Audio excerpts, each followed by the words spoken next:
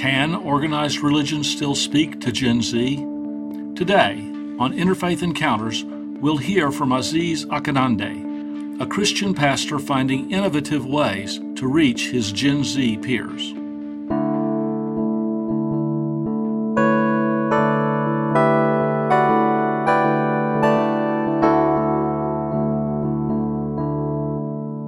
I'm Robert Hunt, and this is Interfaith Encounters. Today, I'm interviewing Aziz Akinade, who is a student at Perkins School of Theology at Southern Methodist University and is a minister at God's Way Fellowship in Oak Cliff, Texas. Welcome, Aziz. Good to be here. My first question is this. We know that Gen Z has indicated in many surveys that they are spiritual but not religious. Help me understand what you think that difference is and why religion is important to you. So I think a part of the distinction of spiritual or religious has to do with the impact religion has had on some people, especially like some churches have been really hard for like adjusting to the modern age. So like the strictness, the expectations that are on people don't match up with sometimes the culture and how students and people of my generation expect things to be. So like we believe that there's something higher, we believe in a God, but like the way the religion presents God doesn't always match up with how we want to see God. And we want to separate because we're like, well, the way y'all present God is not a God we want to serve, but we do believe there's something higher. And so it's more of a sense of trying to still believe without attributing to something that we may think is broken. Right. So this is actually an answer I've heard from other folks that I've interviewed, that there's no problem with wanting to serve God, but religion doesn't seem to be the path for that. You yourself have chosen a religious path and you're a minister in a Christian church. Let me ask you, what is your relationship to religion? How do you see yourself in that matrix? I see myself as both a servant in the capacity of religion as a minister, but also someone who's trying to rebuild those gaps and disconnects that's kind of naturally developed as generations shift from within each other, as well as how the cultural perspectives have changed and what is okay now doesn't always match up what's okay back in the day with religion. So like that conflict that's kind of pushing people away from the church, I want to try to like mend that gap so that people can more confidently move from being spiritual to religious versus the trend that we're seeing now where people are going from religious to just spiritual. I see. So help me out a little bit, and maybe you can be specific about God's Way Fellowship. What are some of the things that you're doing differently from the way in which an older church or a sort of a typical religious group would have done things? I'll say a typical example is clothing. When it comes to church, we have this standard of like you come in your Sunday's best, you got to hit all nines. In my church, we try not to make that something we overly say. Maybe first Sunday, we might try to make that our really dressed up day. But the other Sundays of the month, we'll try to dress down. We have a sweats and workout clothes day so that if you just come as you are, because we want to emphasize that you don't have to change how you dress. If you don't have it, you don't have it. We just want you to come to God and be able to fellowship with us, which I feel sometimes with the whole physique of big churches trying to have a nice presentation, we often forget that aspect. And so if you don't have those type of clothes, you don't have the money to afford to buy them, you feel pressure to not show up, which makes it harder for you to build a connection with God, build a connection with a religion, if you don't feel welcome within the confines of the church, mosque, whatever, for that religion. Yeah, it's interesting. So I've been doing some research on the early church in this regard. And from what we know that's documented, the early church, both the leaders and the people who came to church simply wore their everyday clothing. The one instruction that we have in a document called the Didache is that it recommends that church leaders wear clean clothes. What they wore were everyday clothes. And the problem is, at least in many traditional churches, we still wear everyday clothes, except they're everyday clothes from 3rd century Rome, which was robes and albs and stuff like this. Oh, yeah. I love that. Are there other things besides clothing that can help members of this generation feel more welcome in a religious environment? I think developing spaces for conversation. One of my things our church started, but we had to stop because of COVID, but we're trying to build back up, is just real men talk and we're a women talk. So like where you just get people from the older generation, the younger generation to kind of talk to each other, have dialogue about how religion has hurt them, how it has helped them, as well as what's the common issues that they're facing in their generation, what's issues that young people and adults face in their generations, and how those issues have changed, how they can help each other to amend those gaps that we kind of develop in between each other. Because I feel like a lot of times part of the issue is we don't like to have a dialogue a lot. We try to talk religion with people who we think we can convert or that's already religious. We think we're holier than thou a lot of times, and that prevents people from having a real connection to get towards God. If they're spiritual, so like, well, if I'm already spiritual, I've already moved away. You're not going to bring me back by being holier than me. You only can bring me back by having a dialogue with me. Right. So what does a dialogue like that look like? Is that something you do on Sunday morning, or you try to take it outside the church? When we did it on Saturdays because typically young people, they were in school during the week, and if you're going to do it in the middle of the week, it's Bible study time. You don't want to take away from Bible study. So Saturday we would do like once a month where people can come together. We just have a great big dialogue and just get the perspective about how life is treating you and what you're going through. To show that one, we do care, and two, we want to hear your opinion on what you're going through. Right. Well, I think that's a very interesting solution. I'm going to ask if there's a third one, because you've mentioned making sure the worship service is accessible in terms of dress. And the second one is this dialogue. What else is going on there? Honestly, I think the third one would just be general, like feeding the homeless and just doing outreach stuff. Yeah. As a religious community, when people see the good that religion has, it builds towards that dialogue I mentioned because it shows that you actually care. No one's going to want to talk to you. No one's going to want to mend a gap or even consider coming back to a religion. If the religion isn't fulfilling needs that they see in the world, religion isn't being an example that they think matches what the spiritual God or spirituality of their belief embodies. Yeah. Yeah. That's been another thing that I've heard in several interviews is the idea that you have to walk the walk and not just talk the talk to appeal to Gen Z. You mentioned COVID.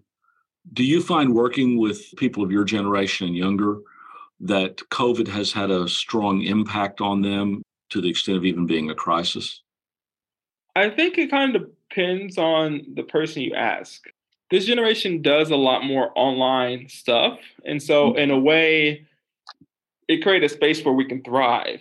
Right. However, there are factors of being in person to be able to physically see somebody that is very beneficial to you. It allows you to have a community connection that are able to better see like what you're going through, those subtle signs in your body language that'll let them get those key factors. So it's been good for communication in the sense of how widespread and how many people we can reach. However, I think it's been kind of bad for people who might be going through like mentally that if you don't present it on your online profile, no one's going to see it. But if you're physically there, you're not going to be able to hide what's going on 24/7. So I think it's been good with the outreach, but not as well for those interpersonal as well as internal issues that people are going through. Yeah. What are you doing to try to bring people back into the church after a period in which they did online worship, for example? We think that, if people see that the church is building back out their outreach, and the people will start trying to come back and help with the outreach. Yeah. And through coming together for the outreach, they'll eventually come back for the worship. Got it. Got it. Yeah. Another thing that has been said about Gen Z is the spiritual versus religious thing. And you've highlighted part of this. I guess what I'd like to ask as a kind of a follow-up to all this is, in your encounters with members of your own generation, what are you seeing about their desire to develop their spirituality? Does it move in a religious direction, or is it moving in other ways? I think oftentimes it depends on where you come from and how you grew up, because spiritual thinking has been developing. Yeah. So it's not like something new. And so depending on where you came from, your perspective in your spirituality either is you're leaning towards religion, just that there's issues there, or you were already spiritual from your parents. And so, depending on who you talk to and how they were brought up, actually impacts that answer to that question and how they lean. So, I can't really say for sure, like, this is one way or the other. It's kind of a compounding of where we come from, as well as the physical or mental strain and conflicts that we've experienced up to that point. Right. How about yourself? Have you always been involved in religion, or is there a point at which you became more involved? I've always been very involved with religion. Ever since I was like a little kid, I knew I was going to be a minister. Like my mom tells me stories like, yeah, you were like 4 or 5. You just ran up to us while we were having a conversation, like, I'm going to be a minister. And then you just kept running. And you're like Sunday school teachers, your teachers. I just kept continuing that trend. So I'm kind of outlier for my generation because like I was dead set as a kid for ministry. So I was heavily involved with religion. For other people, the involvement kind of starts with your parents, how involved they are with bringing you to Sunday school, bringing you to church functions, outreach, kind of builds your connection with the church and religion. And then how the church or religion treats you during those functions Hmm. impacts if you're going to continue or if you might want to step back from that religion and go somewhere else to another religion or just go to spirituality. Yeah. Yeah. One of the observations from surveys has been that many members of Gen Z are actually 2 generations away from religion. That is to say, their grandparents had already quit going to church. They were raised by parents who could remember parents going to church, but who themselves were very, very little involved in it. And now they're raising children who aren't involved at all. Is that your experience with your community? Or I wonder how this breaks down in different communities. Maybe some have religion has been important for a longer period. I think part of that statement is true in the sense that a lot of times nowadays, like people's work schedule doesn't always match up with church. Yeah. Back in the day, people didn't work on Sundays. People had weekends off. Now that we keep shifting further and further into a 7-day week work schedule, Hmm. and I've had like congregational members who will miss 3 Sundays out of a month Yeah. because of work, and they only are able to get off one Sunday. They try to make it Communion Sunday, Yeah. or if it's like a big church function like Easter or something, that Mhm. they'll make sure they schedule it. I'm not going to be there at work. I am going to church for this. Yeah. So I think that is true in the sense that, as the generation has shifted more and more towards the 7-day work schedule, it's made it harder for parents to bring their kids to church. And so the parents have had to become the church for the children.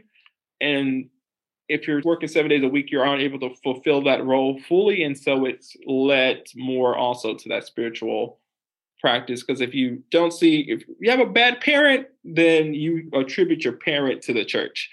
Yeah. Will Willimon and Stanley Hauerwas wrote a book back in the early 90s called Resident Aliens, where they talk about in a small Southern community, the movie theater decides to show a Sunday morning feature. And that this is sort of a moment in which the lock of church on Sunday is broken. There's an alternative. And this gets followed up rather quickly with youth football leagues, youth soccer leagues, other groups now, right? Society now takes Sunday morning as something it can use.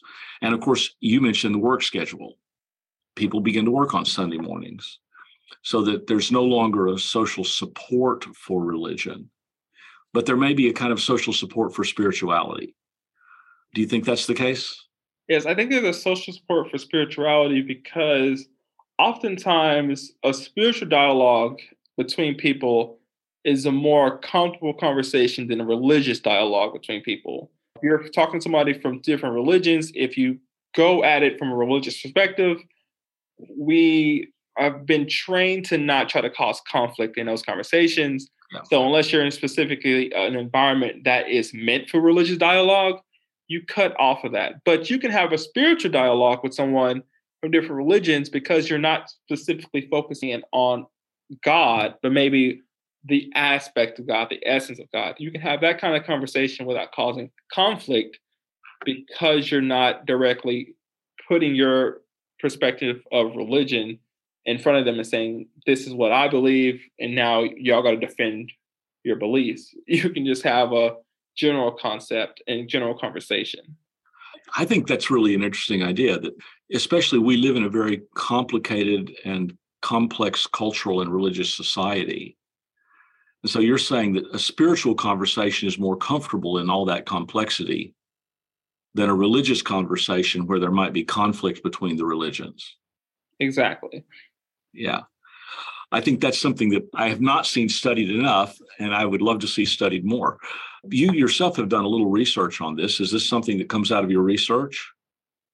I have found like it's very helpful, especially like research I did was about like spirituality and mental health.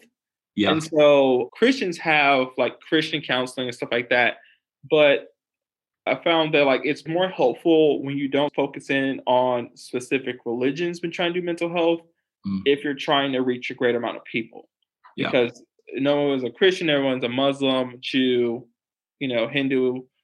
But there's a spirituality that most people have. There are some people who don't have any spirituality, but for the most part, people have some level of spirituality that you can connect to and conversate with that can help develop that conversation towards helping them develop a better mental habits as well as mental health for themselves. And so I found that has been helpful for people, especially like people going through like suicide tendencies and ideation. That was a helpful conversation to have with them from a spiritual perspective versus trying to focus in on religion that they may or may not agree with. Yeah. Let me ask you a final question. What is your hope or desire for people of your age, for your generation? My hope is for us to kind of start getting a better and closer connection with religion and building the churches back up to how it used to be when the community was more together. We had a greater understanding of mission, and there wasn't as much conflict that happened between us. I know it's a very high and hard task to reach because of the fact that like it seems like every year the church is getting more conflicts within itself, let alone outside of the church. You know, Christianity is having conflicts within their own denominational differences. So it makes it harder to build connections with other faiths and religions.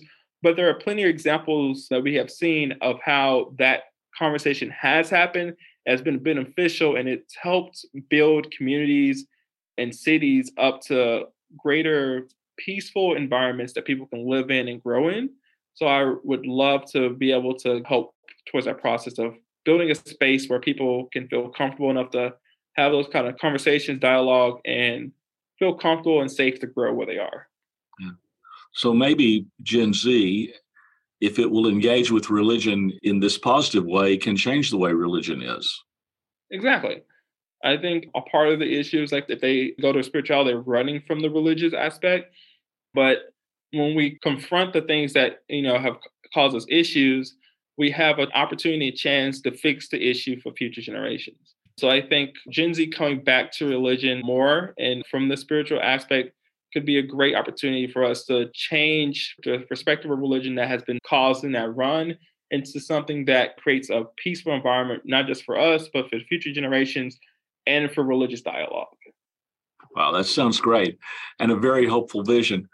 Aziz, I want to thank you very much for joining me for this interview and for being part of the Interfaith Encounters podcast. Thank you for having me. This has been Interfaith Encounters. Next week, I'll be talking with Nathan Pupko Ginsberg, an SMU student with Latin and Jewish roots and an international upbringing.